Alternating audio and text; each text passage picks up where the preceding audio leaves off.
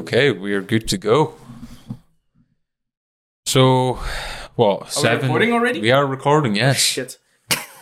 Well, there's the first swear of the day, but it's okay. That kind of went out the window like a long time ago. Like, I remember like thinking to myself, like, oh right, maybe I'll try and keep this like, you know, PG-13, because I was like, what if like work see it or something like that, and then somewhere in the middle of all that, we kind of forgot, and there's like 50 episodes of it now, so it's like, well, you know, we're here now, but we're here today to talk. We are the creators of a documentary now, officially. By the time that people see this, it will have been released, hopefully, because if they're not seeing it, it's not been released. There's been issues, and we've had to go through many hurdles to get this out, so we would like to avoid all that. But first of all, how are you both doing? It's good to see you both here. Good. It's been a minute since it's been the three of us again, because we finished filming in September, technically. That was the last time we did like an interview. You're right, yeah. It was in September. Because we did like some stuff here that, you know, clips of me in between and all that kind of stuff. But so it's been a 3-month process for the editing and exporting, and the upload version isn't even ready yet technically, but this is all ifs, buts and maybes. Hopefully this is the target. The 17th of December you will be seeing this, and the 16th of December, the day before, you will have seen the film. Yes. Hopefully. This conversation Otherwise, is in hello the past. 2023. Yeah. But you gotta hype it like WWE, like this September 17th. A documentary coming near you, Randy Orton.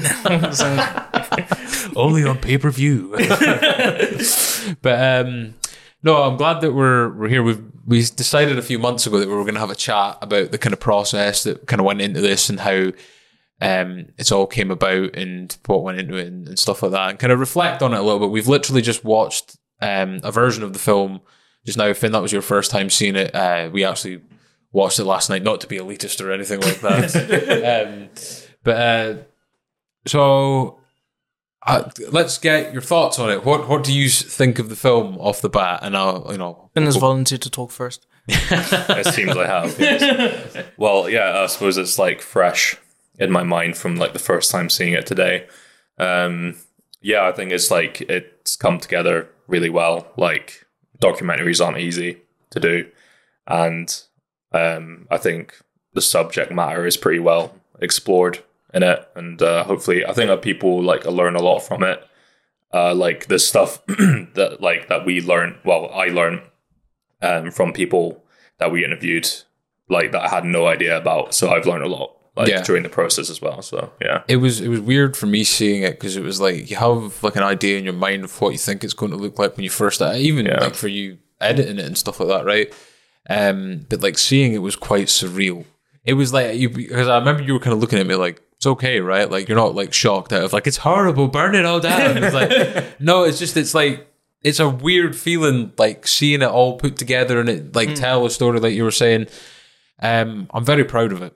That's one thing that definitely I'll say. And we've always said that we've had a fun time doing this, and I find it weird saying that, because the topic we're covering, it's not like oh, so much fun talking about all of the people not getting support and money for their needs and stuff like that. But I've learned a lot about the filmmaking process in this time, because usually obviously my forte has been this kind of format, whereas even like asking questions and stuff like that, I felt like maybe I could drag a little bit, and you've done a very good job, Mr. Saul, cutting that out and making me look like a bit more of a professional interviewer than what I may actually be. But it's been thoroughly enjoyable. Very happy with the end product. I'm excited, but I'm really nervous as well for people to see it, just because we can have our reaction about it, right? But it's obviously going to be a subjective thing when it's released to like the public, and that is quite a nerve-wracking thing. But I'm looking forward to it, though. It's been a long time coming. I think we've been working on this for 9 months. We've been talking about this probably for nearly 2 years, because I think actually the first time we discussed about doing something was in 2021 when you were still at uni. Yeah, I remember those like a lot of ideas. It just pops up as like something in the back of your head. You're like, I'd like to do this in future, stuff like that. And then eventually just became reality. But honestly, I would say I'm really impressed with you, because like at least with me, like I got like I guess you could say a little bit more of the academic training in theory about that stuff. But at least you're just like, hey, I want to do this. Let's go ahead and do it, which is a lot better than most people even in academic, because actually it's quite hard for people, to put it bluntly, to move their ass and actually do it. So actually it was really good. But yeah. Like I wrote 5 things down to begin with, because what had happened is I got ill in 2021. Not like, I'm not trying to make it sound like I got ill. I was on my deathbed and I had this moment like, you should make film. But I actually watched like a bunch of Louis Theroux documentaries in that time, just because I was like, in my bed. And I'd already kind of had the podcast thought idea and stuff like that. It was COVID times. Like I'd kind of tried to get into office work and built like a kind of path around that, and then every office was like, we're not opening for 18 months. Do you know what I mean? It was like the worst time to become qualified for that type of thing. I just remember thinking like, this is really cool, and seeing the way that he approached certain things, and like all the kind of stuff that he was like learning from going and talking to eccentric people. Not like this is to talking to eccentric people or that, but I like the kind of format he was doing. I would like to get involved in something like this. So I was trying to think, it has to be something local, right? Like I can't just go out and be like, right, let's go to Philadelphia and like interview the police force and hang out with them for 2 weeks. That's just not realistic in our current situation, right? So I was like, it has to be something local or something general that can be filmed locally, right? So I think I wrote 6 things down. There was this, obviously. I think there was something to do with Scottish independence as well, trying to like be neutral on that. Feel like maybe that's probably taking a way back burner now. Stuff like, even like I was talking to you the other night about going forward, if we were ever to do something again, like the social media dating stuff. Because I've read like loads of studies about how people that are on like stuff like Tinder and all these types of apps like get really bad depression and stuff like that. But I think I chose this one just because it's a thing that I've kind of experienced, and I thought it would be like a good starting point. I know like in film we're trying to be impartial, right? Like we're not trying to like be political or make a statement. Obviously there's storytelling, there's messages through that, but it's not just me saying, look, everything around here is absolutely guff, get it sorted. You know what I mean? Like it's got to be a bit more kind of subtle than that. But that's when I got in touch with you, because I remember I'd seen you working or I'd volunteered or something like that. I was working, just as a nice side job, I was working with the Pines Development Center in Verness, right? I'm surprised you saw me. Oh, sorry. Yeah, should I repeat that again? Yeah, no, just pull it a bit closer to you. All right. No, but like, I'm surprised you saw me there, because I never saw you there. Like, no, I've seen it on social media, mate. Oh, okay. Yeah, because I know they put it up there, but that was something I did like as a side job when I was still in the uni. So yeah, that was interesting. I ended up learning. That's where I properly started learning about autism, because I had to film the seminars there, and pretty much it was just like them doing seminars for people in remote areas to like, help parents who had autistic children. Mm-hmm. Yeah, but you contacted me about that, so like I think because I already was a bit familiar with the subject, it wasn't too daunting for me. I was like, okay, fair enough. And I have done documentaries when I was in the uni as well. But I'll say this, as far as documentaries go, like the making of this was smooth. It was really smooth. It was fun. Like, I know what you're saying, like, it's a grim subject. Yeah. So it feels like you can't have fun, but you can have fun. Yeah, like, in terms of the filmmaking process, it can be a lot of fun. I mean, the amount of like just absolute laughs that we had in like the car to shoots and stuff like that. Like, we'll go into that a bit later on, but I think it was actually the 4th episode of the podcast that you came on. You'd said, I'm back from uni now, so if you need help in that, and then it was like, okay, we'll do it, and we'll start it that year, and then you went back to South Africa, and then Omicron decided to happen, and you were stuck in South Africa for 6 months. But the creative process was happening then as well. I remember we had the not Zoom calls, but it was like I think it was just on Messenger. Wasn't it? We were just having like video calls, chatting about the idea. So yeah, the process was going on before then, which makes it the pre-production. When like you see films on like Wikipedia, and they're like meant to come out next year, and like you look at it 5 years down the line and they're still stuck on like the year it was meant to be coming out. But the thing is, when you see like these old films when they do behind the scenes, when they're like, oh yeah, we're doing pre-production, like I'm just feeling like I shouldn't be like, oh, we're doing pre-production. We're like, yeah, we're doing pre-production. We're doing pre-production. Yeah, man. But so after all those trials and tribulations, COVID decided to still get in the way of, like, how many people on the bounce were we meant to interview that it got delayed? I think it was like 4 or 5. Yeah. Gillian got COVID, and you were coming through from Inverness at the time, so I was like, Yeah. because I was paying you to come through your travel and stuff, and I was like, he's already here, and we're not going to get any interview, because I think we did a podcast because we couldn't go and interview anyone because they had But to be COVID. fair, like, fate was pretty much on your side there because I had to leave Inverness anyways. Like, I was on the process coming here because it was Why did you make that sound more dramatic? Yeah. I had to leave Inverness. No, that's not noir like that. film. It's because there was things here that I was doing, and I was getting ready to head down south anyways. So in the end, I just ended up coming here. So in the end, it was easier for me just to keep doing that. It gave me an excuse to move some stuff before, so moving wasn't so easy. Yeah. But yeah, man, it's been an enjoyable process. We'll get as well to how you came into it as well. But I almost felt bad. I thought you'd almost been coerced into it at one point when we were going to view. Help. Yeah. Well, what happened originally was when we were going to interview Karen Adam, the MSP. By the way, how nice was that hotel that we actually interviewed Yeah, as well? they're Like, we got like- treated like absolute kings. I know. We got like free water. Do we not like get a Everywhere- lemon slice in our water? Not just what like, is going I'm on? talking like the other guys when they go get the cucumber in Yeah, the water. Not yeah. just like a bottle like we've got here. Like Just that pop up was. with a camera. Just pop up with a camera and a whole bunch of equipment. Yeah. You just get some special They treatment. out even of let us nowhere. overstay our welcome. Like Yeah. I think we had 2 hours there, and because Karen and that were running late, which was quite good for us because we needed the time to set up. Yeah. Setting up is always like in your head. It's like this will just be fine, and then like halfway through, it's like right. You there, like, Yeah. get that way. Is that Yeah. tripod going to extend long enough? But yeah, I think when I went back through, it was like we'd been overshot of like 45 minutes. For me, the awkward part is always telling people, because since we're using like the mics like this, it's trying to tell people like, can you please get closer like Yeah, this? yeah, Can you well- can you please be far away like this? Like, please don't move your head. Yeah. Because that was like a thing that's like came across as like not creative differences. It wasn't like Yeah. this documentary's under threat because Ryan thinks that the mic should be close to the face and Sean wants it further away These for people the need to be shot. suspended from the ceiling. It's all part of the art. But like we've said, like going forward, we've got use of much more equipment now than what we had for this specific documentary. Like we're using the pod mics with the Rodecaster because it's better than camera audio, but there is stuff that it can only go so far with, right? And it's good for like this setting where like it doesn't matter if the mic's in shot and stuff like that. But like you said, with like rule of thirds and obviously me going through the editing certification as well, I've kind of realized how important that Yeah. is. Like beforehand, I was like, why is he like being so like uptight about this? And they're like, oh, I get it now. Yeah, it's one of those things where it's like people don't get it, but those slightly small differences is actually what makes it like look high end and like low end and stuff. But it's also, it's kind of like, sorry, I'm just going back to the 3 Shades days, but sometimes when you actually don't know it, you can sometimes get some of the most cinematic stuff unintentionally. Like, remember the very first 3 Shades video we made with the chocolate? Yeah. We had some of the most creative like shots ever in that, like high angles. Just pull the arm towards your all face, right, dude. yeah. Just do like a rapper. Yeah, we had some of the most creative shots ever. It was swinging. It should just like stay there once you pull it forward. Yeah.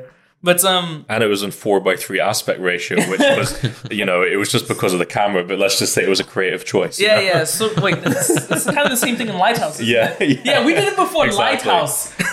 I'm No, suing. But Take that, William Dafoe.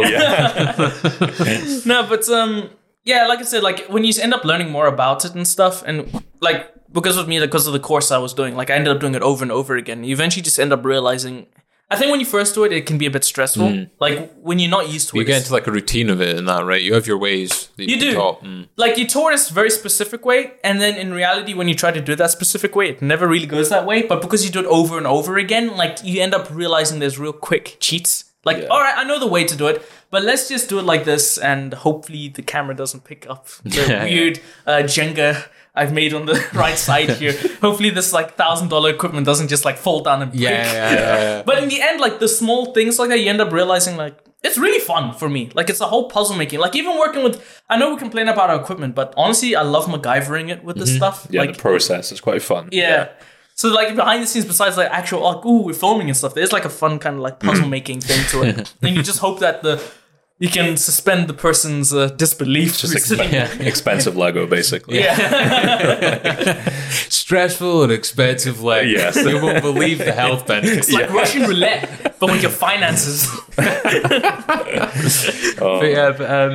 I mean, I remember the first shoot that we did, right? Yeah. And I've learned so much. This is going to sound really stupid because like I've been doing the podcast for like 18 months or something at this point, but I've learned so much about like the cameras I have. Yeah. Because I'll admit I've been pretty lazy with the cameras and focused a lot more on the audio side of where I've just been like, boom, autofocus. And I still do that now because like we don't really have anyone operating the cameras, so I just find it works easier for me. But I'm trying to learn more about like the likes of manual focusing. I know like the rule of thirds now and the 180 degree rule and things like that. People are like, what Swahili black magic is he talking about? but if you get into editing or filming and that, you'll know what I mean. But like learning all those kind of things, and it's actually helped me with like stuff that I'm doing anyway. Like I realized like I'm color correcting like stuff like the podcast and that now, which sometimes is needed because the spotlights are quite bright and they could do a little bit of just toning down now and again. But it's been good and it's helped in other ways. I've really enjoyed the process. It's been different and but it's a good different. Like it feels like, I mean, I get anxiety before doing any of this anyway, right? Because I'm always thinking of like the worst case scenario in my head, which I think it could just be a healthy thing to think sometimes, and sometimes you can get too much in your own head. But with filmmaking, I like how it's spread out more. You like, especially with documentary work, you get footage and then you kind of create something around it. Like you said before, it's the opposite when it's like feature films or something like that. You actually have a kind of... Best way to put it is like it's the opposite of fictional. Like the creative process is the opposite of making something fictional. Fictional, you plan everything out. You know everything. But with this, it's literally like you film everything, then you plan it. That's from our perspective as beginners. I think guys who actually... I was meeting this guy who does like documentary professionally. And for him, it's weirdly enough the other way around. But I think for us, at least at this stage, it's very much like that. Yeah. Which isn't a bad thing. No, exactly. It's quite fun, actually. I mean, we're still like, we've kind of freestyled it in a way a lot of the time, right? Like I remember we brought the boom arm. I specifically remember the day when we went to go to Colorado. We've got like these little white IKEA tables that are holding your two boom arms. We've had them in Finn's car and they weren't even used. You know what I mean? And the absolute stress of trying to like you said, expensive Legos. Like, are we putting them in this way? No, this way. But it's been a thoroughly enjoyable process. It's obviously... filming is fun when we go to the shoots and that, and obviously like we're quite good friends anyway, so we have a lot of banter. I think it's fair to say. Let's put that lightly. Let's just say if you heard any of the stock footage, what was actually being said, this film might not be able to get aired. You know what I mean? Like, luckily, there's an unlink button on Premiere. But so the first shoot that we did was with Gillian. And let's just say that it was a bit of we were talking about having to freestyle a minute ago, and that's exactly what we had to do there. I hadn't figured out the manual exposure. It's a bit like this. If you've ever seen Full Metal Jacket and the obstacle course on that, that was that shit. Like literally, like I don't know. I'm thinking of those like secret agent movies where there's the laser beams. Because at one point we had like the cables literally just dangling from everything, and I was like, okay, I need to just. Well, did we not have like a camera on a high chair at one point? You're like, I need to get like the right shot. It's like, can we use your high chair? But some of the behind the scenes of Gillian just looking at us, like I was watching some of the footage of Gillian when we were just setting up, and she's just like, she's just like, what are these guys doing? She's probably thinking like, because I've said like, we're independent filmmakers and stuff like that. It's like, oh, that sounds like independent filmmakers. Even though it's not meant to sound fancy, it sounds fancy. Yeah. So she's probably thinking like some STV vans rolling up. Like, and then there's guys that are like, oh, can we use that table? What about this one? Could you hold the mic? It reminded me of the days when I used to do Rambling On, which you'll be familiar with, which is actually 6 years old, believe it or not. That's mad. Where it was bring your own mic. Like, we didn't have mics for guests; they brought their own mic. Be industrious. But and then we hadn't figured out like I hadn't figured out the manual focus on Sony, so then we spent like half an hour dealing with that. And then the exposure, and then but we got the shot. We got there in the end. And it was like, right, we've started. We've been talking about this for like 8 months, and I think this was like April that we shot that or something. So it was like, Yeah, Not it even- was. It was yeah. actually. It was just before summer. Yeah. Yeah. Because I remember when we first started talking about it, you were like, I want to get this ideally all done, shot before the end of like the darker nights and winter and stuff like that. That was like your original plan, and then it spilled into the summer, and it's spilled into next winter, funnily enough. But No, but we got all the important stuff before then, so it actually did go according to plan. Like, to be fair, like our deadline on this wasn't too bad. yeah, So we actually had a fair amount of good time doing it. So like, no. In terms of scheduling, it was fine for me at least. oh, the first shoot was actually Lee, wasn't it? Was it? Yeah, I don't know, like, for me it became a bit We of a did blur. like the first shot was in here. Yeah. Lee came here, and then the next day we went to Jillian. Yeah, I'm pretty sure that's how it went. And then Yeah, you're right. Yeah. We tested with Lee first, and then it went around. Yeah. yeah, That's the how version now, it. because they both had COVID, and then we put it back a week, and then we were like, right, Yeah. they literally one after the other. We can't let COVID get you again. You know, like, it was like even Karen Adam got COVID as well, right? We were meant to go a week beforehand, and someone sent me a screenshot that followed her on Twitter, that said, "I've just tested positive for coronavirus," and I'm like, God damn it, COVID. Like, Yeah. you know, you've ruined the entire world and you're having to ruin this documentary. Yeah. Can you just leave this alone? You've already screwed the economy and like people's thoughts and everything like that.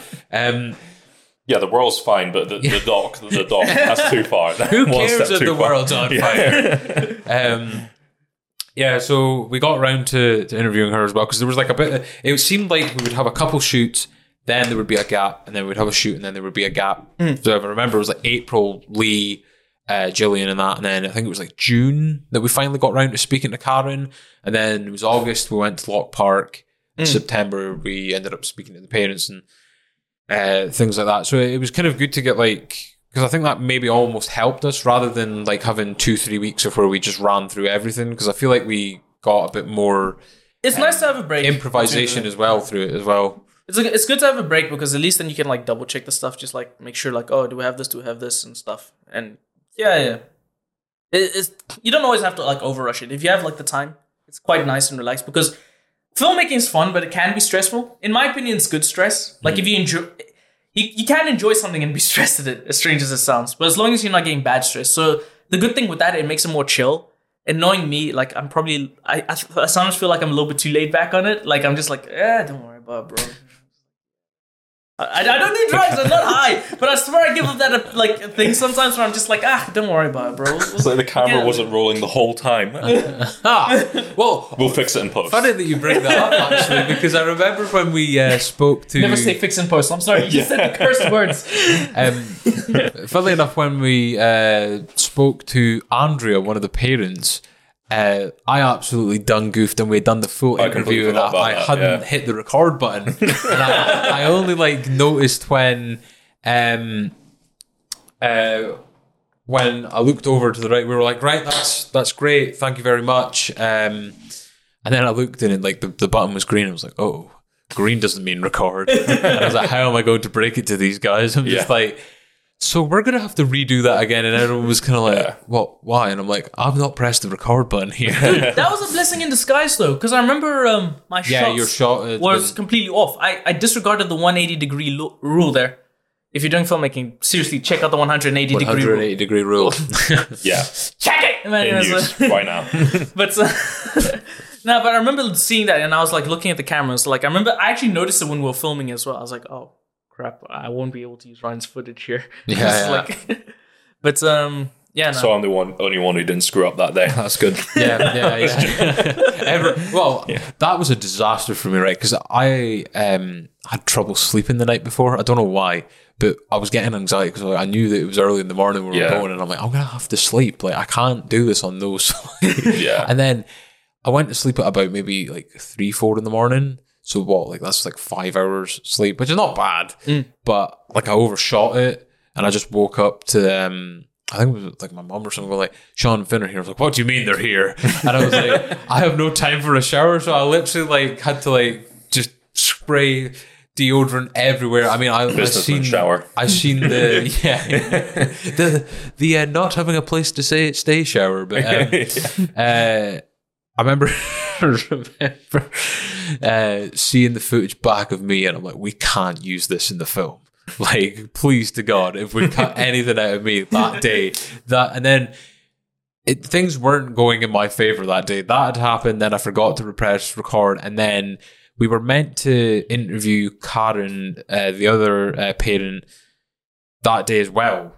And we had the address, but we must have went to like the wrong side or something. And I couldn't contact her because I've been conversing with her and like the interviewees through like the podcast Facebook page. Yeah.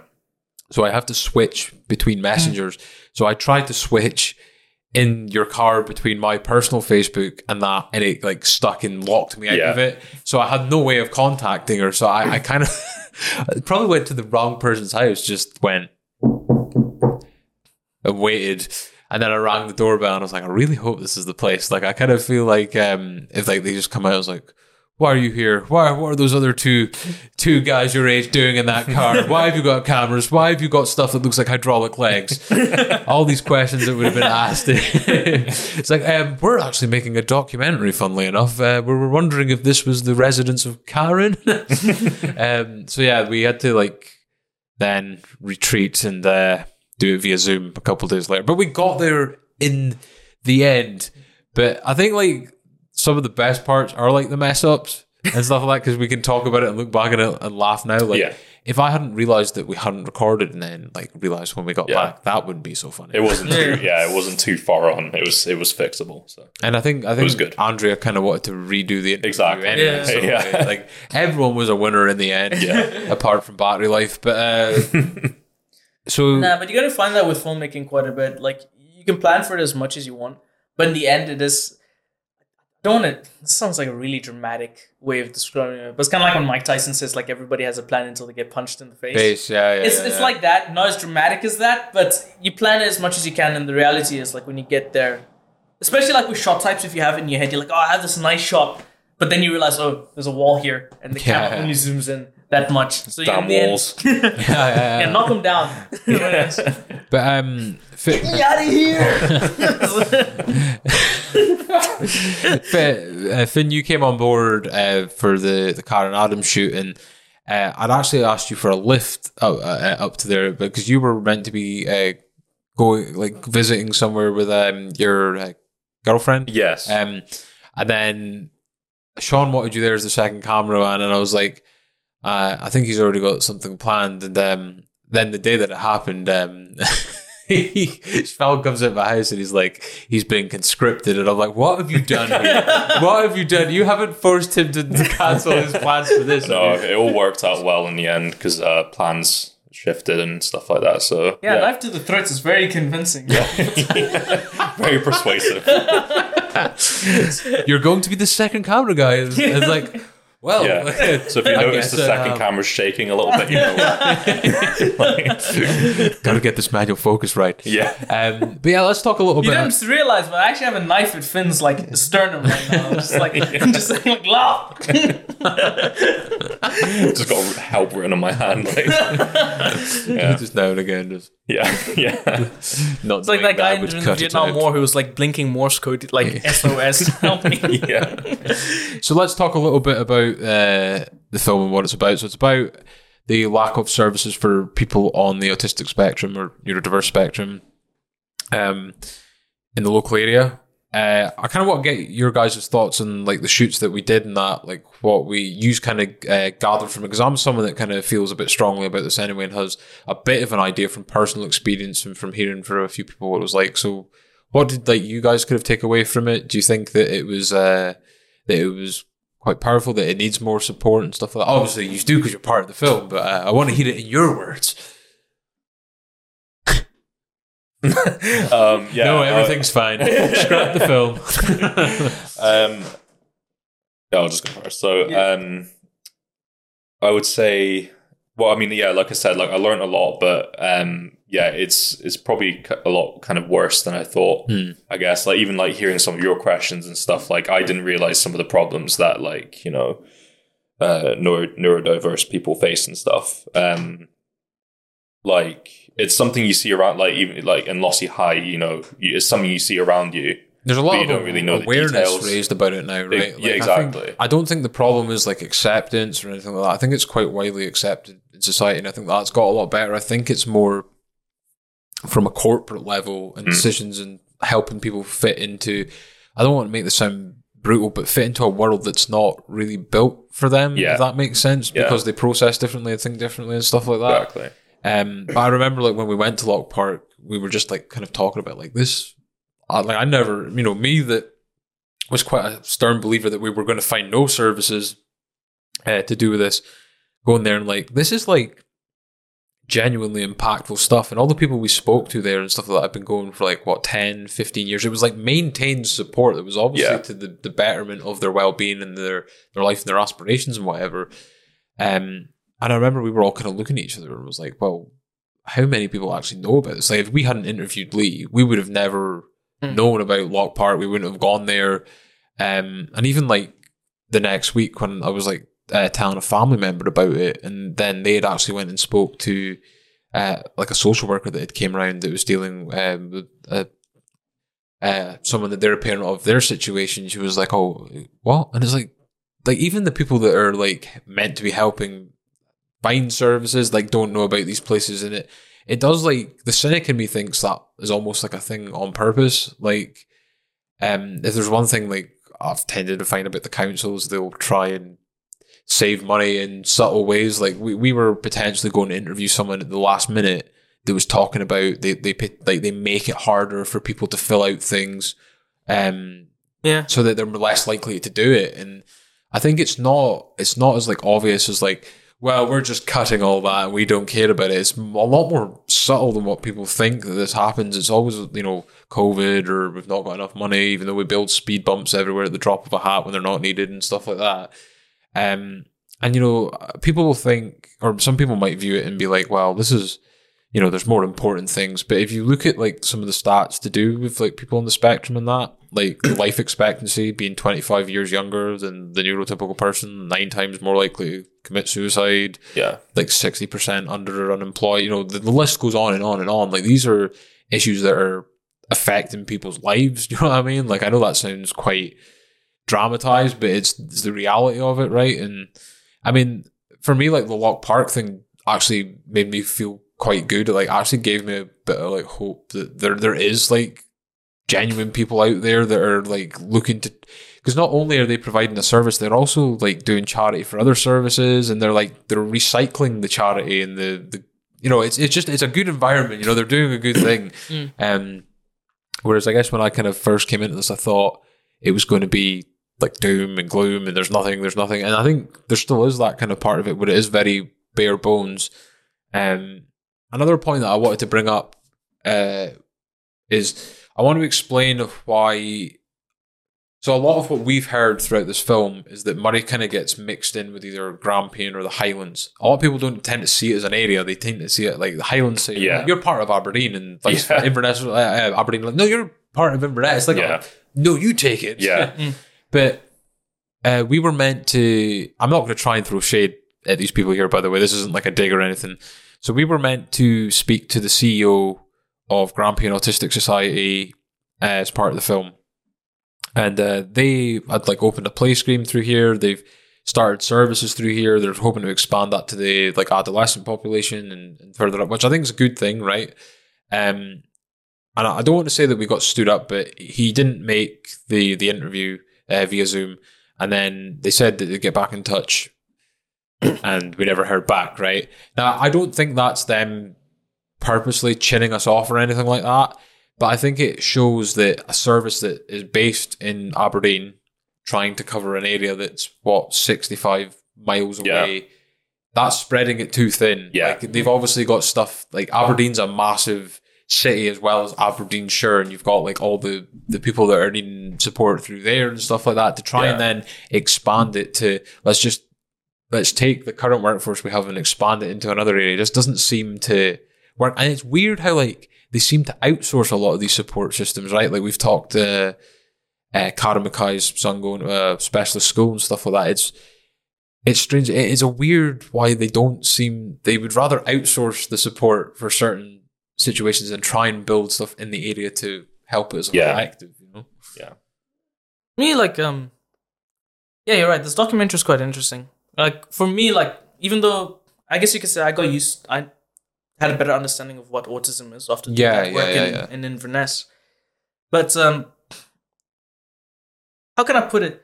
I guess you could say, like, as somebody who came from a background who didn't really know what autism was originally, it was always that thing I just heard about, you know? It was like, oh, that person's autistic. And it's kind of that weird thing where it's like, you should treat them normal. Yeah. But at the same time, it's like, yeah, it's complicated. Like, a lot of things in real life, it's complicated. Yes, they should be treated normal, but at the same time, they do need certain help. Otherwise, they're just going to be in serious trouble. So the problem is, I think when so many people hear them treat them normal, they forget that the person still needs help. Yeah. You see what I mean? And it's kind of that weird thing. And with here, it's the best way I can put it. I don't think anybody was going to put effort into them unless they're personally involved. You see what I mean? And like when it comes down to the council and stuff, like how can I put it? I don't think enough of them are personally involved. It's something they just keep hearing about, you know? And they're just like, oh, okay. And then there's all the other issues, and it becomes a weird rabbit hole. It's really hard to explain it. But in the main thing, I think it's just that it's never really put in light. You know what I mean? Like, barely anybody knows the thing. There's not really any communication. It's not really made public. Everybody just seems to just stay quiet about it. You know what I mean? For example, like I said, I was just as shocked as you with Lock Park. I was like, oh, this is awesome. This is amazing. This clearly should be advertised. Why is it not? Yeah. And I genuinely just think it's like, I think people are just like weirdly, the people who are in charge should be more interested in it, but they're not. Yeah. Therefore, they just ignore it, you know? I don't know. Like, with the council and stuff, there's so many crazy stories. It seems like to me, like, one of the things they get wrong with people on the spectrum is it's widely accepted now that, like, everyone's different. And that's, like, a rule you can put to, like, just doesn't even have to deal with autism. Like, it can be anyone, right? Everyone is not going to be the same. But we always fall into the trap of, well, this person's doing this. Why can you not do that too? You know what I mean? Like, everyone is going to be different. Everyone needs altered support for that, right? Yeah, no, you're right. It's kind of that weird thing where they say everybody's the same, therefore they think everybody should be treated the same. Yeah. In a weird sense. And I know that sounds kind of strange, but it's like this weird thing where it's kind of like one rule applies to all. It doesn't. Like, if you go for let's say, like, what's the best example? Okay, like you guys are wearing glasses right now, right? Yeah. If you give me those glasses, they're probably going to damage my eyes more than anything. Yeah. Therefore, we are not the same in that regard. Yeah, you have an elite level eyesight. We have the mediocre eyesight. Elite-ish. My right eye is weird, but I'm still waiting for my Spider-Man moment, you know. Like, Come on, some poisonous spider, get me my eyesight back. Stop being a superhero. I'm just glad I could see I keep again. sticking my hand in like strange like pieces of bark in the woods, hoping something will bite me with superpowers. But nothing yet. ended up with a disease, damn it. I'm just saying, Spider-Man's lying to me. I haven't gotten anything yet. No Hulk powers. But that one kind of rule, that one size fits all kind of thing. You heard that from a lot of the contributors in the documentary. I think like that's one of the biggest problems. You know. It's a blanket approach. Right? Exactly. Actually, it comes down to like when they're thinking about like one person on the end of the spectrum and treating them the exact same as the other person on the end of the spectrum, and then they get surprised that somebody's like almost killing themselves. Yeah. You know, it's like. And one thing, like Karen Adam, when I had a chat with her before we actually interviewed her, so I spoke to her over Zoom, and one thing that I hadn't even thought about, because I think it just goes deeper than me just saying, oh, it's one, like, there's things that I'm not even thinking about with this. Like, she was like, we don't even ask the people that might be able to mask this and cope in mainstream society, but are inside, like, you know, dragging themselves down and like mental health and stuff like that, but they can, on the outside, it looks like they're fine, right? We don't even talk about those people. We're only focusing on like people that are, I don't know what the word would be, but like visibly struggling. Like, very obvious, And that, you know, that got me thinking as well. And there's so many branches that this is going to go off to. And I think cut in there? Yeah, go for it, man. I was going to say, I think the part that really freaked me out, or at least shocked me, and I guess you can't just call this a problem with just this alone, but it's the weird, like, you know how we're saying like the one size fits all? It's just the fact that everything just feels like they're just trying to put it under the carpet. Yeah. Not like a big conspiracy to hide everything in plain sight. But it's like when you talk about the medications and stuff, you know, they're trying to get everybody just on this one pill in the hopes that it just buries the thing. They're not really, like even if you show, it's weird, like. They want a silver bullet because they want the quickest, like, whenever, the one thing that annoys me about it is that whenever it seems there's any kind of mainstream support for it, it seems to be directly linked to employment. Now, I'm not saying employment's not important, I'm not saying it's not good or whatever, but if people are struggling to leave the house, or people are, struggling in social situations, you can't fast track them into like, no disrespect to anyone that works there, but Walker Shortbread or that kind of environment, like a factory or retail or whatever it may be. But that's what they seem to want to do. And that's when I question their motive behind it. Are you doing it because it will make their well-being better, or are you doing it because it makes the statistics look better? Yeah. And they want that quick approach, and that's what like a one-size-fits-all they try to do, and obviously it doesn't work. But you were saying personally involved, the one thing that requires is time. And they're not willing to put the time into that at this moment of time, but well, honestly, it's kind of like don't worry, I'm not going to go into any specific politics here. It's just kind of a general broad overview, but it's kind of that weird thing where I guess you could say with like an elected person, they have like a certain amount of time. Yeah. So they always try to get everything done within that certain amount of time. And put it like this, there's a level of selfishness to it where somebody's not thinking about it in the long run. They're not thinking about maybe I can leave something that can be carried on and on. They're like, I need to finish this within like 4 years. Yeah. You see what I mean? Like, yeah. And it's the same thing. Like, I know I'm applying that, but it applies here as well, where somebody's just like, oh, I need to get this done. I need to get statistics now. I need to get done. They don't think about like something grander than themselves. They're not like, all right, maybe I can leave something here that the next person can carry on. Long-term developing plan. It's short-termism. Like everybody. What's that saying? Planting trees or what? Planting trees you'll never know the shade of. Yeah, something like that. I know it sounds like I'm getting philosophical here, but they do need to have this idea of like it's a lot bigger than you. I'm just going to put emotional in the title of this podcast. That'll be the preview. I'll just be like, listen, man, they just need. No, but what I'm trying to say is like, there really is this kind of weird idea where they're just like, they're thinking more about how can I appear great at this moment? Yeah. Instead of like, all right, let me just let the groundwork so at least something can improve. We can have something going here. Maybe like if they want to have a happy moment, they can at least get the level 1 started. And hopefully the person who's next, you leave a good groundwork for the next person to put like a level 2. And I don't know how long anybody know how long the council people are putting? Yeah, there's like councillor elections like every 5 years. I think it follows like a trajectory like the political system. So like there'll be a general election, then there'll be a Scottish election every 5 years. So I would imagine the councillors are, unless there's like obviously a retirement and they have a snap by election or something like that. So they got to be realistic. They got to be like, okay, look, if we can't pull this off within like 2 years or something, let's at least have a groundwork of a plan that can pull it off. The whole point is like, you want to make something so you don't have to keep replacing it. Yeah. You know what I mean? Like at least something that like, okay, yeah, I guess the best way to put it is like, let's say we had like a Windows PC here, right? It's working perfectly as it is, right? Yeah. But if it breaks, you can easily fix it to keep it going, right? Yeah. But you still have the thing there, the original thing. So the whole idea is like, we need something that we can just improve upon. Not like, okay, I'm going to do this thing and then it disappears when you're gone. I think that's no one can be perfect with this, right? We're not expecting perfection, but I think if we've noticed anything, there's no foundations there. Yeah. And that seems to be... Like everybody's like lost. They're like, what Log Park? What place here? Like nobody knows. Like there was no... And sorry, that's the part that the parents are like, Andrea says that she's phoned the one-stop shop in Inverness. There used to be one in Elgin 10 years ago. It got taken away. I went into this thinking, where are these National Autistic Society, Scottish Autism, these major charities that don't seem to be in the area but are like everywhere else? And then I did some reading when I was looking for the news articles for stock footage that we never ended up using. And Murray Council fell out with those charities, and that's why they left. Do you know what I mean? Like, apparently so, I didn't see that part. I remember looking at the articles, and I just remember saying, like, the reason I didn't include them is because, like, it just weirdly contradicted what we were coming across. Plus, fair use could have been, Yeah. Well, I mean... Don't want to tackle that. Yeah, fair enough. But, like, that was the part that really confused me, because I was busy looking there. I was like, okay, wait a second. We're doing this documentary. We're coming across all these people who are saying there's no help here. But we're coming across all these articles that are saying there is help here. But they're not here, because we actually met the people themselves. And then it's just, like I said, it's all that under the rug kind of stuff. Exactly. Like, it just disappears. Half the schools around here have autism accreditations, but yet the people we're speaking to, their kids are struggling at school. The amount of people that, like, reached out to the podcast page to, like, make complaints and stuff like that, just that weren't willing to, like, be interviewed for camera and, understandable. It's not everyone's cup of tea and whatnot. But, like, there was people that said that they work for the council. Do you know what I mean? So even the people in there know what, like, it's ridiculous. Like, and it kind of blew my mind in a way that, like, I knew that a lot of people were on about this. That's why I kind of started it, because I used to think that for me going through this situation, and one of the things that's frustrating to me is a lot of the issues that I found that I faced 10 years ago are the same issues that these people are facing now, if not worse.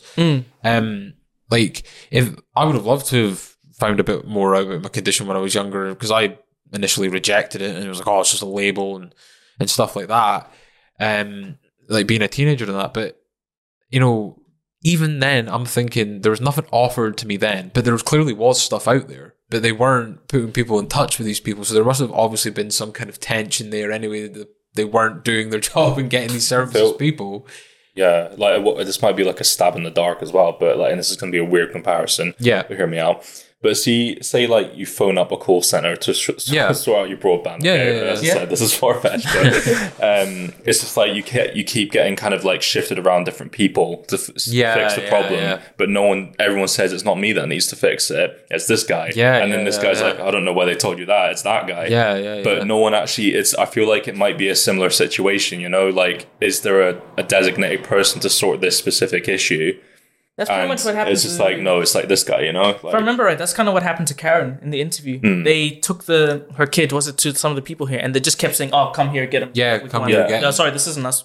Come get your kid. But it's too, like, these are meant to be like, what, the people that are working with, like, they're like, oh, he's acting up. And it's like, well, are you not meant to be prepared for that? You're not meant to have, like, contingency plans? Like, it kind of blows your mind, really, when you hear this, like, type of stuff. And when she's obviously getting support by him having to travel, what I said, 180-mile round journey. I think it's like 125 mile.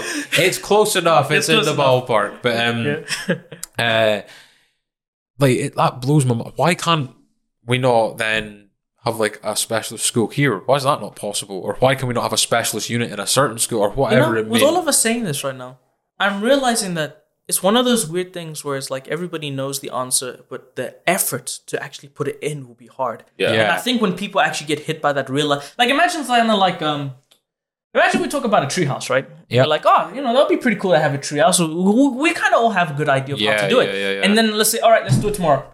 Then you get hit with that weird, whoa. What the heck? The brakes. Like subconsciously, you just feel that exhaustion. And I actually think that's what happens a lot of the time when people like this are like, and they're like, not my problem. Where am I going to get this stuff? Yeah. You know? But it's like, shucks. Yeah, sorry, I'll come back to it. Yeah, but it's crazy because like we said, like people are, Andrea mentions her son. Yeah, sorry, I remember what I was going to say. There was a deeper level to this issue though. Like everybody getting passed on along. Yeah. So remember like how Lee was talking about was it like 5 years ago, I think he said? Like those the weird witch hunts, I guess you could say. Yeah, and care, yeah. So the thing is, okay, like my mom, she does a bit of care work sometimes as well. And there really is like the care workers get their hard end. They really do. Like they really do. And as it depends on the company and stuff you're talking about. But like there is really like they don't get that much care for themselves in a weird sense. You know what I mean? Like the system there is also like flawed. Therefore, like put it like this, you have an unmotivated workforce also doing this. Yeah. For example, my mom, she helps look after this autistic kid. I'm not going to say the name because I don't know if that. But it was quite interesting. The reason my mom is the one looking after it is because they brought in like 6 or 7 other carers. They just bolted. Yeah. Like my mom's the only one who can like handle this kid. But that's just because my mom really loves children and stuff. And I'm not flexing. I got cool mom. But she's able to like handle this kid fairly well, or at least for the kid at the age. But it's just that weird thing where it's like you have characters like Lee, for example, who was, if I'm correct, he was quite passionate about the caring. He enjoyed it and stuff. But the industry on that end is so screwed over. Yeah, well, he had to leave. I remember he told me he worked a 200-hour month, and I think he made £1,200. I know.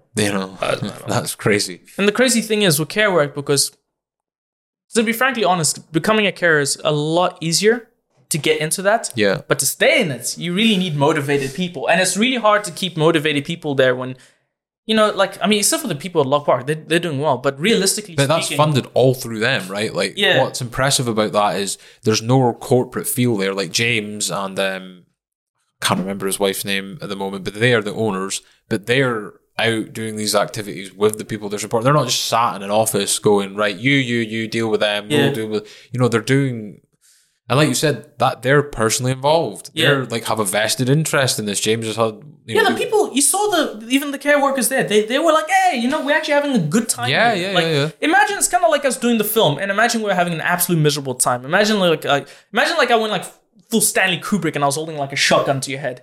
Not that I hate him, it's a cool movie and stuff, but I mean, there's like a level when you get like freaked out, and you stop enjoying it. But like when you see an environment like Lock Park where there generally was like, at least from what we saw, people looked like they were smiling, they were doing their thing, they were getting along well, the care workers were doing their thing. But when you have like an environment where it's just people who are just miserable and they just want to get the hell out of there, like you just want to finish your shift. I can relate to this from doing like, dude, we used to like Walker's Factory, Yeah. Like you really are just like, want to get the heck out of here. Yeah. So I think what Lee was saying was actually very important. There's like this whole sub thing, but that's like a whole other issue. Like as much as I want to relate the two to them, the way entire because a lot of these care companies are private, if I'm correct. Yeah. Like as much as like we'd like to connect them to the NHS and stuff, but a lot of them are private. It's actually shocking that NHS doesn't even have the NHS mental health services are pretty non-existent as well, right? Like we heard that from Andrew. That's what shocked me. I just felt like that should just be there. Yeah. Like should be no question. That should just be there. Because I knew a guy in my campus who used to do that stuff, but he had to leave. And this is to do with more the NHS bullying thing, which is going crazy there. Because eventually he left because of that. It was just like it wasn't fair. Like it was a terrible bully care. That's a whole other subject, I know. Yeah. But it was there, but it just looks like even that system's getting abused to daylight. That's almost non-existent. I think it's just the result of certain people trying to privatize the health service, right? That it's becoming more and more less accessible for certain people, but I'm not going to name any names, but it rhymes with Corey. They've been known to wear blue ties. I'm not gonna tell you where he lives, but if I happen to leave the longitude and latitude on screen, that's all up for your interpretation. One looks like an unmade bed with a head injury, they say. But yeah, like it's just there's part of me that like I know there's genuine people out there. Like I used to Lee used to support me and stuff like that, so that's how I met him. And there's been other great people in my life that have helped, I don't want to say turn things around, but get me in a better place than maybe what I was as like a teenager and maybe going through some struggles myself. But one thing I noticed is like they're never there long term because of these issues that they feel like they have to move and get another job and stuff like that. And I'm like, I was actively trying to seek out this help. What about someone that doesn't know where to start and all, like they just, when I was working in the third sector, I would go to a lot of these employment meetings and stuff like that because I thought it was important to talk to like other services and stuff like that. And the amount of social workers that were there that would bring up like people that were on the spectrum that weren't attending school and had just kind of been left to their own devices in their house for 2 to 3 years, pandemic or no pandemic. You're like that. You've got to like, and me personally being through stuff like that, leaving school prematurely and left my own device, I know that can cause damage that takes time to get over. You know what I mean? That's just why it's important that people aren't just left to get to crisis point and then they oh well, I guess we'll deal with it now. Yeah. But that's why in the end, the sad thing is like the best way you can do is put a spotlight. Shame somebody into moving the button. It's unfortunately that, And that's like, I mean, I've asked myself a couple of times what I want this film to achieve, and obviously, like the obvious ones, like I want a lot of people to see it in the area and stuff like that. Yeah. But if anyone is watching it, and I hope it shows that, because I feel like you can kind of feel like isolated and alone with your own circumstances, and it's just a natural human thing to go through. But I hope that this shows it's not just 1, 2, or 3 people. These situations aren't unique to you. It's not like your fault. It's not that anything's going on with you. This is like a systematic thing that's broken.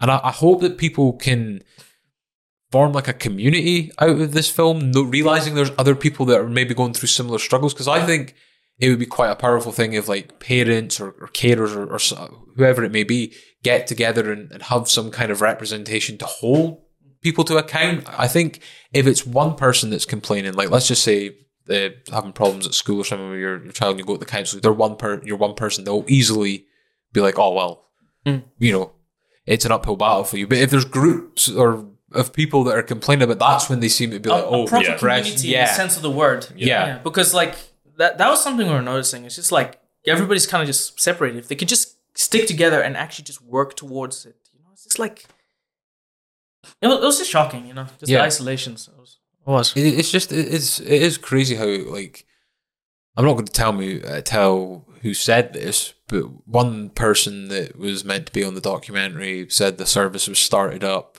and was funded through like the council and stuff like that. And once they had got an Irvin Scott article making it look like they'd done something, they then withdrew the funding. Do you know what I mean? Like this is the type of stuff that's going on, and now that service is being ran at a loss. Do you know what I mean? Like, I've never once like criticized the people that are genuinely working on the front line, because I do believe that there's people that genuinely want to.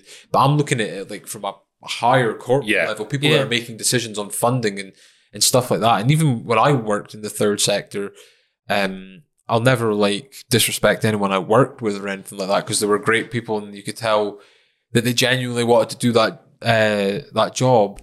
But it did there was definitely a holistic side to it. And there was definitely a corporate side to it. Yeah. It felt, I'll maybe just leave it at that with that. But I seen it myself. It was like, and they're very like separate as well as like corporate and holistic. Yeah, it's not really much of a mix. And to be fair though, when I'm thinking about the community thing, like it would be good if like, because it's in the one thing is kind of like I was saying, get a community. Yeah. But realistically, in order to make it work, it has to be in a way that it benefits everyone. Yeah, 100%. But like in benefiting everyone's like, the parents must get the benefit that they know that if they can easily get help for their children. It takes a whole load of stress from them, meaning they can still work, they can do better. The children will be getting help.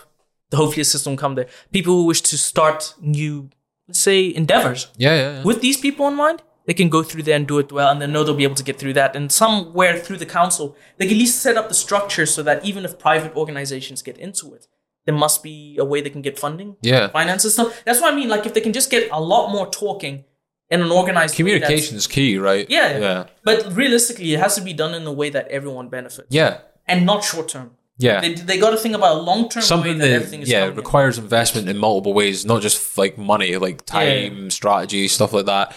And, people tend to take people at face value, and they always seem to assume that's how it will be for the rest of life. If you give someone mental health support, if you can build them up, then they can go on to achieve really good things. Like having had support in my life, like I used to not want to talk about this and want no one to know that I was on the spectrum, and now we're about to release something where I admit like publicly for the internet, the world's strongest man is autistic. Do you know what I mean? Like it's not like when people say disability or whatever, these people can achieve things. Some people just need help to get there. Do you know what I mean? And everyone deserves that chance at the end of the day. The funny part I find it's just when you really think about it, like the big thing they all need is just somebody to chat with and talk to. Like, I mean, that doesn't cost anything. Exactly. We're talking right now for free. Yeah, literally, it's just time. Just like, hey. And then boom, everything gets better if you just keep it up. Yeah. So just people talking and stuff.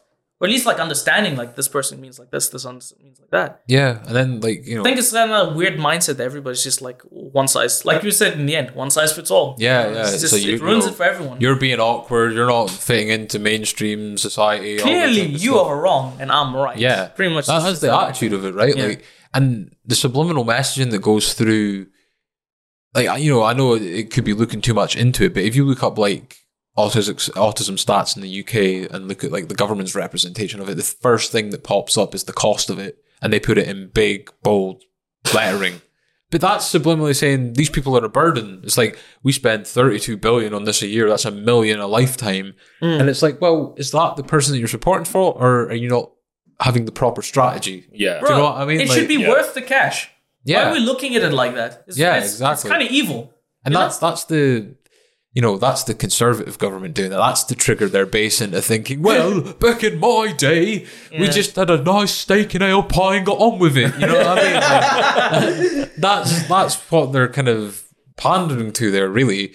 Yeah. And like, put it quite bluntly, money, if the money is into improving somebody's life, it's money worth spent. You should well worth spent. And how we kind of project it as well can also be negative in society. Like I remember, and this is from like my own family members, and it's not, they don't mean it like this. They didn't mean it as an insult, but the way that terminology is used, it can affect people, right? So when I got diagnosed in that, they would say, oh, you have a problem, you have an issue, stuff like that. It's very negative terminology, and that's why I think a lot of people then, when they get diagnosed in that, they don't want to accept it because they see it as this ultimate negative thing that ruins your life. And I can say that, okay, there's difficulties in that I have in certain life, but I feel like I can achieve a lot of things. I've achieved a lot more than what I thought I could, at the time when I was in that bad place and stuff. And that will be the same for everyone else that's in similar positions, And at the end of the day, like, this is I felt like in a way it was a bit of a full circle moment for me, this, because I always felt like that I'd just been diagnosed and left to the wild, for lack of a better term. Yeah. Like, it was like, you have this, we're not going to tell you about how that affects you or anything. Here's the world for you.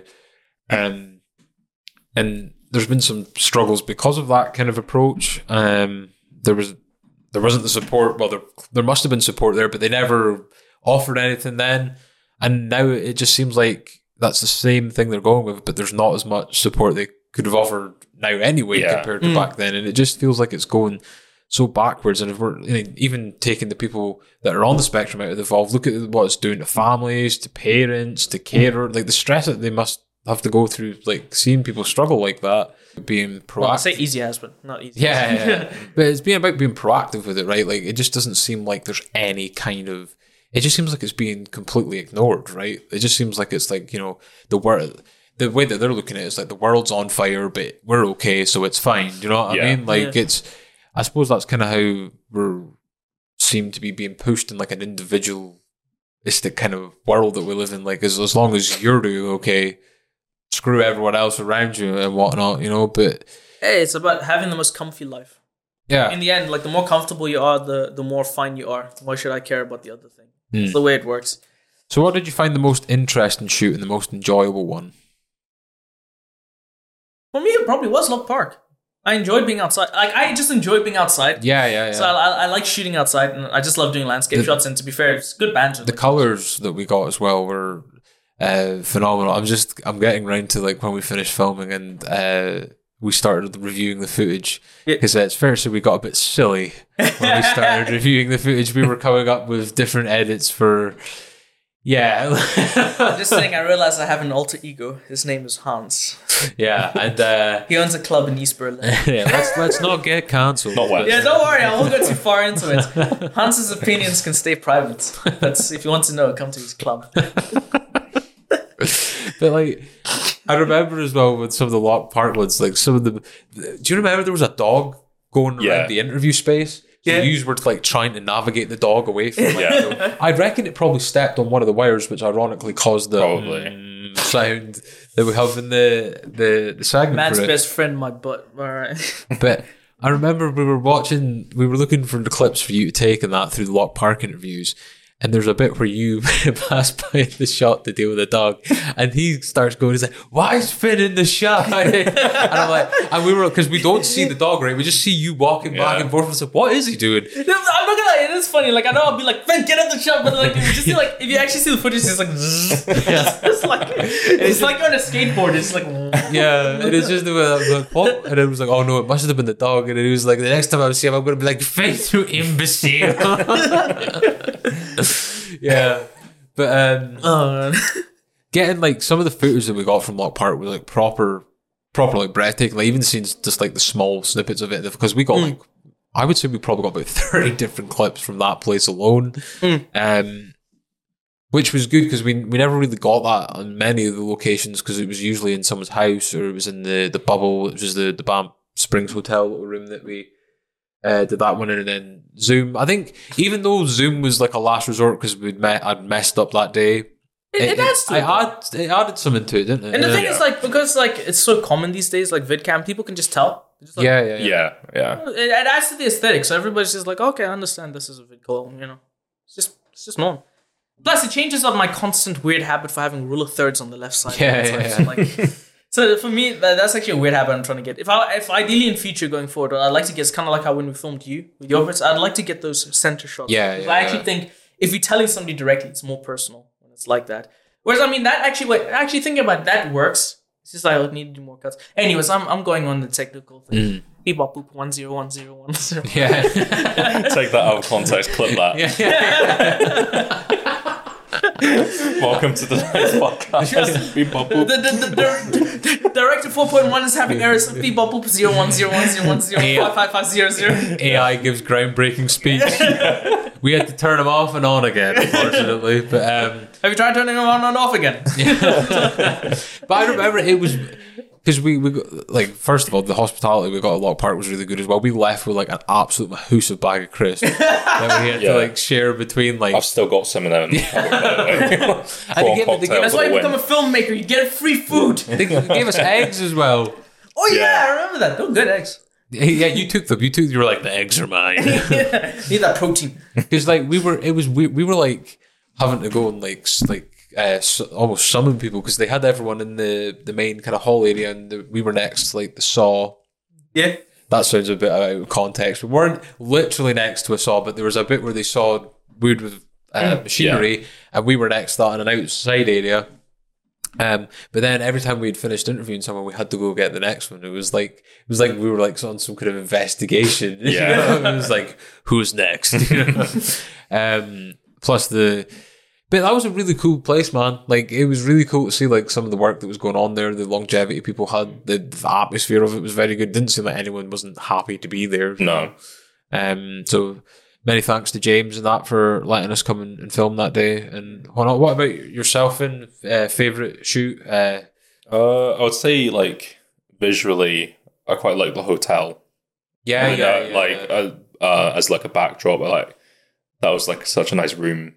And it almost like felt perfectly set up for like what we were gonna do. Yeah, you know, like it was absolutely roasting in there. Though. Oh like, yeah, that was like that's the thing when he's got like perfect room. I was like the heat. I remember the heat. If you don't mind like the sweat dripping into your eyes, it's good. Hey, that's the camera. You know, like when they try and get people sweaty. Exactly. Yeah. And we can say this like this was unintentional, right? But we got a multi-pack of water for like Karen and her comms person that were there. And they had a little interval before we did, because we did it in 2 parts, then with the interview. And then we offered them a bottle of water when they came back in, but I like only realised this afterwards because like Karen's part of the Scottish National Party, right? So you know which way that they side with on the Union and stuff like that. And I looked at the water after because we had a few bottles left, and there was a massive Union Jack. And I was like, I hope they don't think we meant that intentionally. I can't help that the shop sold that flag on it. You know what I mean? Does that water taste good? Does it? British water. But yeah, kind of makes me think of unions, doesn't it? It's been an overall like enjoyable process. The amount of laughs that we had, which we probably can't go all into about talking about the way up, but it's just been it's weird the sense of how social filmmaking actually is as well, with the people that you're making film with. Honestly, that can be a big difference though. Like seriously, like I've done quite a few shoots. I've been on some good ones and I've been on some bad ones. The best ones are the ones where people are just getting along. They're fine, they're happy. And if you respect the fact that everybody knows the knowledge, you know, everybody knows what they're doing and stuff. And even if they're not used to something, just guide them gently, you know? Put it like this. Would you rather have somebody speak nice to you, or would you rather have someone shout at you? I think the answer is pretty obvious. Yeah. You know? Shouting, of course. I love the pain. More. Tell me more. Tell me how to set up that camera. Again, take that out of context, please. This will be getting put as not made for kids on YouTube. No, but like I said, it was great fun. Like for me, as far as I've gone doing shoots, it was pretty chill. Yeah, like, I was relaxed. I was like, you said is this the longest thing that you've made as a filmmaker? I'm pretty sure it is. That's my own. Huh? Mushroom was 15 though. That was half the time. Yeah. No, actually, was it half the time? Getting there. It was getting there. So yeah, ironically, one of the first few things we ever filmed was one of the longest. But yeah, I guess when I think about, well, it depends. I've been on like the seminar things I used to do. Mm-hmm. They were actually an hour long, but I never edited those. Yeah. So for me, I can safely say for editing, this is the longest. Yeah. This is definitely the longest, and it was quite strange. I actually realized I have this weird conflicting style thing. I'm kind of a person who likes to bam information sometimes because I want to try to keep people's interest, especially in the modern age, because we're used to social media. Like if a video is longer than 10 minutes or something, they really have to like slam action. It's that weird short attention span. So that's something I'm trying to fight back. because I actually prefer old school where it is nice burn. And for me, editing this was weird because I'm actually trying to tell you a lot of information and I'm not trying to bam through it because it is actually like something that you don't want. How can I put it? I can't put like techno music on somebody talking about like their go through like horrible depression, like, oh yeah, you know, there's no help here, so Dubstep, do. like just like train spotting music. Oh, I no. know what'll cheer you up. Some pounding techno. Some Ecuador by Saf. Yeah, we got a band in here from our funding. Ecuador. Yeah. And you see, like for me, I'm actually trying to fight that happen because I'm always trying to get that. So it is trying to like make it more, as strange as it sounds, a little bit more melancholy because it does work with the tone. Yeah, Like, yeah. This is like a horrible stuff that's happening. We do need to like tell the information. And the thing is, it's kind of those weird things where it's like, I think when you're editing it, you got to realize like this isn't for everyone. Exactly, yeah. You know, in the end, this is for people who truly want to understand the issues there. I don't blame it if somebody's looking for something happy and will probably skip it. But for the people who are watching this, they need to know that the people who are watching this are getting the right thing they deserve and expect. Yeah. Like, yeah, your audience is intelligent. They know they'll stick with it. Like for me, like, admittedly, autism isn't something that is my main focus in life. Yeah. Like this is something I met through you and Yeah, through yeah, the yeah. stuff there. Uh-huh. But since I'm editing the story, I have to respect the fact that there's people out there who really do have an interest in seeing this stuff done right, you know? Yeah. So in the end, I got to respect that as best as I can, even though in the end, I probably won't relate to it as much as people who are in it, you know? But I got to respect it. I got to show this is the story. This is how it feels and affects. And I think, going forward, like I've said that myself, like if we are, the next documentary or whatever, it will be something that I don't have any knowledge of because I think that's why you do documentaries, right? It's an educational thing, not only for the viewer but also yourself making it, right? Definitely. So yeah, we'll see what that is. We've had a few discussions on a few things, but obviously now that I've got the editing certification as well, that we've improved the arsenal both mentally and physically, our war chest of filmmaking equipment and know-how. But I suppose just like wrapping up, because we've been going for like an hour 10 minutes already, which is pretty crazy. And obviously at 1080p 25 frames per second, I kind of like it to upload within like 2 hours. So yeah, I'm conscious of the time now. Like that's one thing that I've learned like through editing. And I know that people that don't do editing are like quite naive to it. Is like some people will be like, why don't you do like a 2.5 hour podcast? I'm like, you know how much editing and processing that takes? Yeah. It's like, do you want me to go blind? It's just like, yeah. You're like, you want my computer to just shit its brains right through its fucking auxiliary port? Do you know what I mean? Like, it's just, it's crazy. But so I just want to kind of get our thoughts on what we think the film will achieve and what we want it to achieve. And yeah, that's we'll end it on that. Okay. Really, it's just, as a filmmaker, clearly I want to flex on some of the filmmaking skills. Yeah. But, now with this one, it generally is like, it's kind of one of those things, if I'm going to do something to showcase my filmmaking skills, it's not bad to do it for a good cause. And this is a good cause, so I'm quite happy about that. Ideally, I would like the message to get out there, and I would like to see some action. But in the end, that's up to like the universe. Yeah. And what happens. We can't control that, right? Yeah. But in the end, I feel like we did as best as we could to tell the story. And I'm quite happy with how it turned out. Like, I know there's people, this is a weird thing. Like, we can always go back and think of something that would have made it better, right? But that's like the kind of, not to sound elitist here, but that's one of the things you have to be at peace with as like a creator. You have to be, because there's always something in the back of your mind like, oh, if I did, you know what I mean? I mean, I'm watching this and there's a few things like, dang, I wish we got that. But with this, like, I'm quite proud of it. Like, I don't know, I heard a lot of other people who make films like, I can't watch my own work. I'm not like that. Personally, it's with me, it's an experience. We had a good time making it. Yeah, exactly. So I can easily rewatch this. If I had a rough time making it, I'd have a harder time rewatching it. But with this, I can rewatch it and I'm generally like, that's a nice shot I did. Or that's like, I could have done that, you know? That was a nice thing you did, or something like that. Like, Oh, shit, by the Finn's way, in that shot chasing a dog. by the way, I need to give props. Your sound editing on this was excellent. Like, seriously, sound is like a nightmare. Like, even for most filmmakers. That's why they have audio technicians, but you edited it perfectly. I suppose and just for the subtitles, it was good.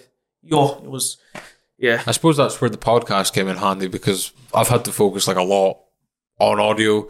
And admittedly, like, I didn't do too much the documentary audio because I didn't want it to, because the podcast audio is processed, right? It is heavily processed, but it's meant to be like that because it's internet radio or whatever. But I wanted it to sound more natural for this. So a lot of the things that like DS or so like a sibilance like the harshness of that. Yeah. I left more alone because I was like, if I compress that, it's going to sound more processed and unnatural. Yeah. But I did the bare minimum, low pass, high pass filter, Because honestly, compression, stuff like that. you doing the sound, it just made editing a lot easier on my end. Yeah. Like I know in the end I still had to cut small bits, but that's easy. Just cutting it stuff. I'm looking forward to getting like half my laptop hard drive back. Because I've got every file that we've done up to this day. I've got the folder for the audio. I've got all the... Keep it until after we release. Yeah, no, I was gonna 100%. say, we don't want to freak out later. Yeah, I mean, it's like my only workstation now. But I'll like I think we can all kind of agree that we want. I think some people that maybe don't have much as invested interest will see it and maybe learn some things from it as well. Like you said, there is people that are just going to be like, "Oh, depressing. I only live my life through toxic positivity." If I'm not watching 3 Roman Atwood vlogs a day, then I'm not happy. Like, No, but the thing is, like, in the end, it's for the audience that it's for. yeah, In the end, they're the audience you should be going to. And I think we talked about this in the old podcast. I'm very strongly about respect. I don't want to say fans because this is a documentary. Yeah. But there's people with this interest and you got to respect their intelligence. Niche audience. Yeah. Their niche audience. Everything Yeah. has a niche audience, but in the end, the niche audience is the successful audience. Yeah. If you're making something for Exactly. it. Yeah. awesome, dudes. Well, I guess the only thing I can say now. I do have one question. Oh. What was your favorite part of the entire creative My process? favorite part. It's a good question because I feel like I've been exposed to a lot of things that have been good for me going forward. And you're saying that you're going to be a student again next year. I'm hoping to get into film next year as well, somewhere as well. And it just kind of convinced me that I want to follow stuff like editing. And I've been someone that's really struggled with like self-belief and self-worth and stuff like that. To like even like we had a conversation a couple of weeks ago about maybe putting like a CV into Northport, where you work, and we can cut this out if you want. Like I don't have to reveal where you work and stuff. But even then, like when I do stuff like that, even though I've got like these editing certifications and like I've proved that I can like do stuff like that, I have this thing in the back of my mind. It's like, no, I can't do it.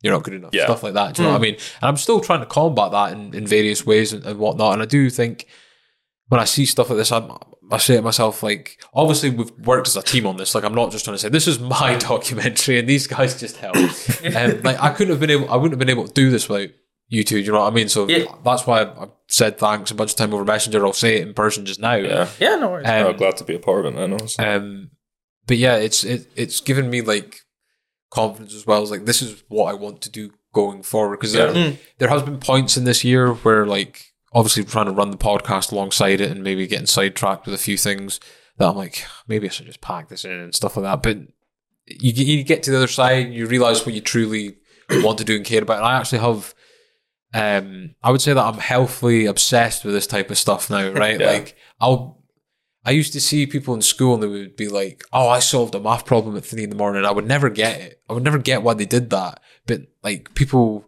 when they have something they're so passionate about, I've found myself, that's how we'll get the audio right. And I'll set everything up here at 2:30 a.m. and I'll be scrolling about and I'll be like, actually, no, can that? And then the next night to make it better. And that pays off in the end, that kind of healthy obsession. So I'm looking forward to continuing do this. Hopefully continue working with you two in projects and stuff like that. Obviously, we always have a good time in various ways. Some that may not be as appropriate for the podcast, but so that's exclusive Patreon content. Yeah, most definitely. But my favorite part of the process was challenging myself, I would suppose. I get, it's weird, right? Because as someone that has autism, like meeting new people is quite a stressful thing. So I find it quite ironic that my whole kind of thing is now doing that.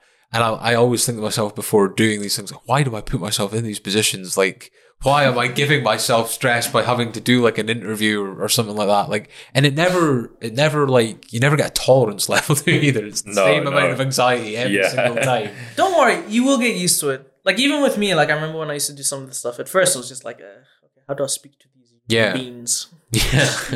How does the human know? But then, like, in the end, like, I know, like, especially working with behind the camera, I'm just like, just keep them entertained until we start asking questions. And I think one of the things, even though we didn't use a lot of the shots from me from the interviews, it helped people feel more comfortable Oh, that I was being filmed Exactly. as well. Yeah, Whereas not just them. I think if it was just them, it would have been a bit more intimidating. Yeah. Especially if you put them right in front of a camera. Like, that's the other thing. As much as I'd like to get those front shots, it can be way more intimidating. Yeah. Because you just like... And I suppose that would have been like a detriment if I'd put the mic like we have in front of us just now, like, make sure you speak into it and stuff like that, But that's been my favourite part. I've enjoyed learning. Like, it's been a very big learning experience for me. Not just about the topic, which I thought I knew a lot about, and I've learned things to do with that, but obviously in film. But if I was to single it down to one thing, it would definitely be reviewing the footage, just because the amount of laughs we had through the process of it. Yeah, dude, I remember especially some of the stuff when we were filming the Lock Park Lake. I was just listening to it. I was like, what the heck was I saying? One in particular where, when a certain van comes up. Well, that, and then there's one where if you weren't there, you would have thought by the audio that something very sinister was going down. All kind of lined up perfectly. But, honestly, I should come up with like a weird like audio horror story. It's just like the adventures of Hans in Scotland. Murray's neurodiversity strategy, the outtake. What about? I know you came in like halfway in when the documentary was being. But was there any favorite process for you then? Well, yeah. I mean, I was actually thinking about that. I would say, honestly, for me, like, I've taken quite a break from film in general. So, like, it was a good way to get back into doing it sort of, in a non-job sense, and like you said, like the banter and stuff, that is one of the best things about filmmaking if you're with the right people, So, I would just say just getting back to it and just like, Getting the band back together. Yeah. I'm actually Innes Reid. I've just had a really hard time. Hey, we may be dragging Innes into this because he has the drone. Yeah, man. And you will. And shout out to Innes, by the way. Yeah, I didn't mean to I did give him say that. a thing in the credits as Didn't well. mean to steal your identity or anything. No, because I made that joke after we interviewed Karen Adam. I was like, this kind of looks like a Three Shades book reunion, but I'm Innes and I've just totally... Innes definitely has a better hairline, that's for sure. That's how you can distinguish between us. But I did the credit Innes. It's just I couldn't put... I couldn't put drone. Because the shots... Unfortunately, they just didn't the wind work there. and stuff like that. But yeah, hopefully... going forward though, We'll Big drag Bucks him McGee kicking. to look forward to. The next yes, project. people. That's I might be giving the privilege of being narrator of a Three Shades video. I remember us discussing as well. I don't know if that's still the plan, but that would be pretty awesome. Yeah. As someone that's watched a lot of your guys' work and stuff over the years. That'll be awesome. So it'd be like, never meet your heroes, they say. Just work with them. But but I guess all that's left to say is thank you very much, guys, for helping me out with this. Like I said, couldn't have done it without you. Obviously, Jenny as well, who did the digital art, and obviously Innes that shot some of the stock footage for you, and was I guess you would call it runner. I guess he's officially credited as just put runner. Yeah. Film terms get complicated. And if you have watched the film, leave feedback. I feel like I might regret saying that, but we'll see what YouTube comments are like. Heard us, tell us these dirty words. But anyways, so we're going to leave all the links, or we will have left all the links to where this is going to be on. It will be on the Northeast Corner Facebook page, Afro Scott Facebook page, the YouTube channels. We'll link everything. Check out Sean's Afro Scott page. He's not only going to have the documentary there, he's got a bunch of cool films there as well. And if you're into motorbikes, check out Parallel Fin on YouTube for your motorbike fix, if you would call it that. See, we offer so many alternatives and promotions. Yeah. But yeah. Sweet, guys. Cheers.